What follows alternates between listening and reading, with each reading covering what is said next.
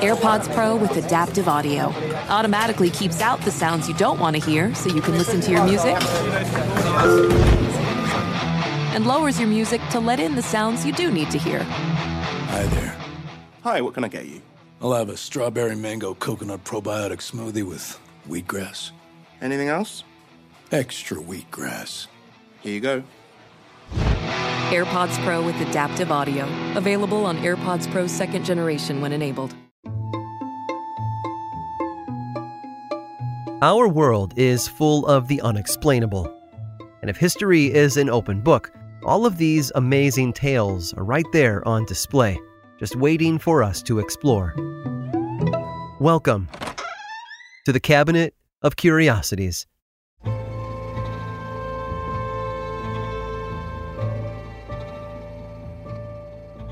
In Greek mythology, Minos was born to Zeus and Europa. He became the first king of Crete, the largest of the Greek islands, where he didn't exactly rule with kindness. Every 9 years, he would demand another ruler to send 7 boys and 7 girls into the labyrinth. The labyrinth was a kind of maze created for Minos by the craftsman Daedalus, and within its elusive center lived the king's son, the Minotaur, a creature possessing the body of a man and the head of a bull. King Minos, his labyrinth, and his Minotaur were all just stories, fables about gods and goddesses to help explain how Greece had come to be. However, to the ancient Greeks, they were more than just stories. They were legendary tales of good and evil about deities that were worshipped by the masses. And if you look at the ruins and remnants left behind by the early Greeks, you start to wonder if they ever really were stories at all. When English archaeologist Sir Arthur Evans found the Palace of Knossos, he called upon his knowledge of Greek myths to aid in his search. He named the ancient people who once lived there Minoans, after King Minos, and then worked for several years excavating a large palace at the site. By 1905, the work had been completed, and through it, Sir Arthur had learned much about the people who once lived in what he called the Palace of Minos. But it wouldn't be until several years later, in 1908, when an Italian archaeologist by the name of Luigi Pernier would find a new piece of a very perplexing puzzle. Luigi had been digging around in the basement of one of the buildings set off from the main palace when he found a small disc. Only 6 inches in diameter, the circular object featured over 200 impressions of hieroglyphs arranged clockwise in a spiral pattern. He called it the Phaistos disc. As with many archaeological discoveries concerning ancient cultures, the first inclination was to write the Phaistos disc off as a fake.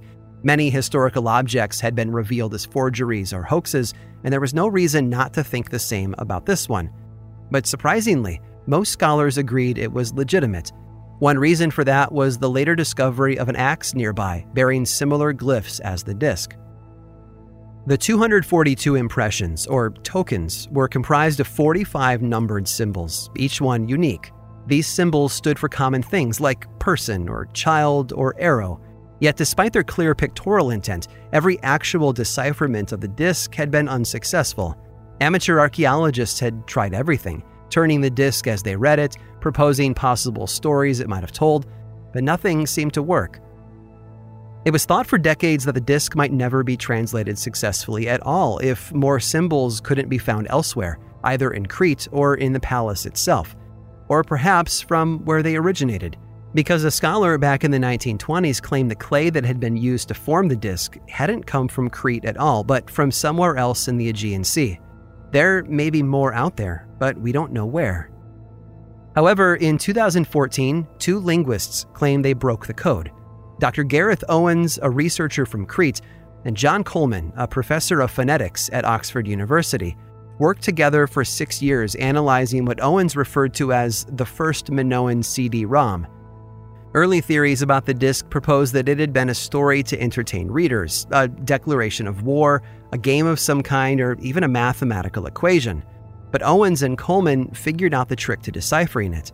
They read it in a spiral direction, working their way from the outside edge to the center, and compared the glyphs to Cretan hieroglyphics as well as ancient Greek writings. What they came up with were 3 words, which translated to pregnant mother, shining mother, and goddess. According to Owens and Coleman, the Phaistos disc wasn't a story or a call to arms, but a prayer to a Minoan goddess. It might not be as riveting a conclusion as some had hoped for, but thanks to the work of these two language experts, we now have a greater insight into an unknown religion of an ancient culture. Just don't ask me to try and read the disc. It turns out, it's all Greek to me.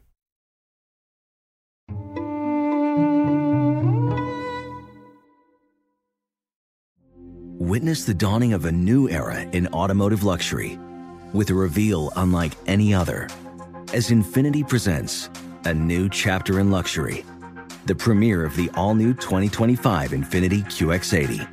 Join us March 20th live from the Edge at Hudson Yards in New York City, featuring an unforgettable performance by Grammy and Academy Award-winning singer, songwriter, and composer, Jon Batiste. The all-new Infiniti QX80 is unlike any luxury SUV you've ever seen. Smart enough to anticipate your needs, even before you do. Every line, curve, and detail was thoughtfully crafted, so everything for every passenger feels just right. Don't miss it. Mark your calendars and be the first to see it March 20th at 7 p.m. Eastern, only on iHeartRadio's YouTube channel. Save the date at new-QX80.com. 2025 QX80 coming this summer. Apple Card is the perfect cashback rewards credit card. You earn up to 3% daily cash on every purchase every day. That's 3% on your favorite products at Apple, 2% on all other Apple Card with Apple Pay purchases, and 1% on anything you buy with your titanium Apple Card or virtual card number. Visit apple.co/card calculator to see how much you can earn. Apple Card issued by Goldman Sachs Bank USA, Salt Lake City branch, subject to credit approval. Terms apply. Oh, such a clutch pickup, Dave. I know, right? I was worried we'd bring back the same team. Oh, no, I meant those blackout motorized shades. MVP of the room. Blinds.com made it crazy affordable to replace our old blinds. Hard to install? No, it's easy. Even you could do it. Nice. I installed these and then got some for my mom, too. What, you fly across the country to do the install? Nope. Blinds.com can do it all. All she had to do was pick what she wanted. She talked to a design consultant for free and scheduled a professional measure and install. Look at you, Hall of Fame son. Oh, I just picked the winning team. They're the #1 online retailer of custom window coverings in the world. Oh, Blinds.com is the GOAT. The GOAT! He shoots! He scores! Go to Blinds.com for 40% off site-wide and a 100% satisfaction guarantee. Go right now for 40% off site-wide at Blinds.com. Blinds.com. Rules and restrictions may apply.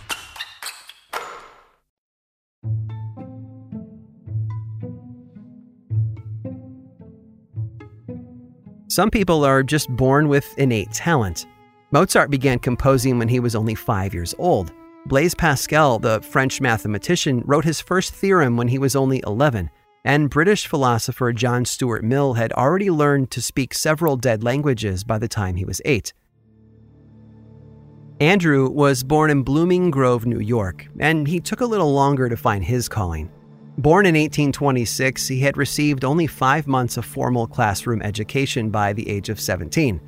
His father had been an alcoholic, and Andrew, along with his mother and sister, had to find work wherever they could to keep a roof over their heads. The young man was a cobbler's apprentice by trade and found other odd jobs around town so his family could stay afloat. He'd been in Poughkeepsie, New York in 1843 when he attended some lectures on hypnotism from mesmerist J.S. Grimes.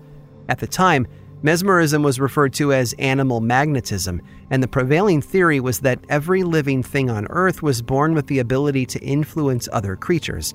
Some could even use that power to heal. Andrew believed that he possessed special powers, specifically the ability to read minds. He explored these possibilities for the next 3 years, calling himself the Poughkeepsie Seer, as he practiced his own form of medicine. He used his psychic sight to diagnose sick people and to speak with spirits from beyond the grave. In 1844, Andrew woke up in the Catskills, claiming he'd gone into a trance only hours before, where he spoke to Galen, the Greek physician considered to be the father of modern medicine. Though relatively uneducated himself, that didn't stop Andrew from writing books about magnetic healing, many of which dictated to others while in a trance. His first book, Principles of Nature, sold 1,000 copies in the week after its release. One reason for its success, Davis wasn't a scholar. He was a below-average man born with above-average skills, and that made him appealing to the masses. If he could become some kind of mental superhero, then so could anyone else. Unfortunately, while his books were financially successful, they were a critical flop, especially among the intellectual crowd. Critics didn't take his work seriously, often citing factual errors as well as jargon-filled ramblings better suited towards science fiction than credible textbooks. Things weren't looking good for Andrew Jackson Davis. He even had a run-in with the author Edgar Allan Poe, who didn't care much for his brand of shenanigans.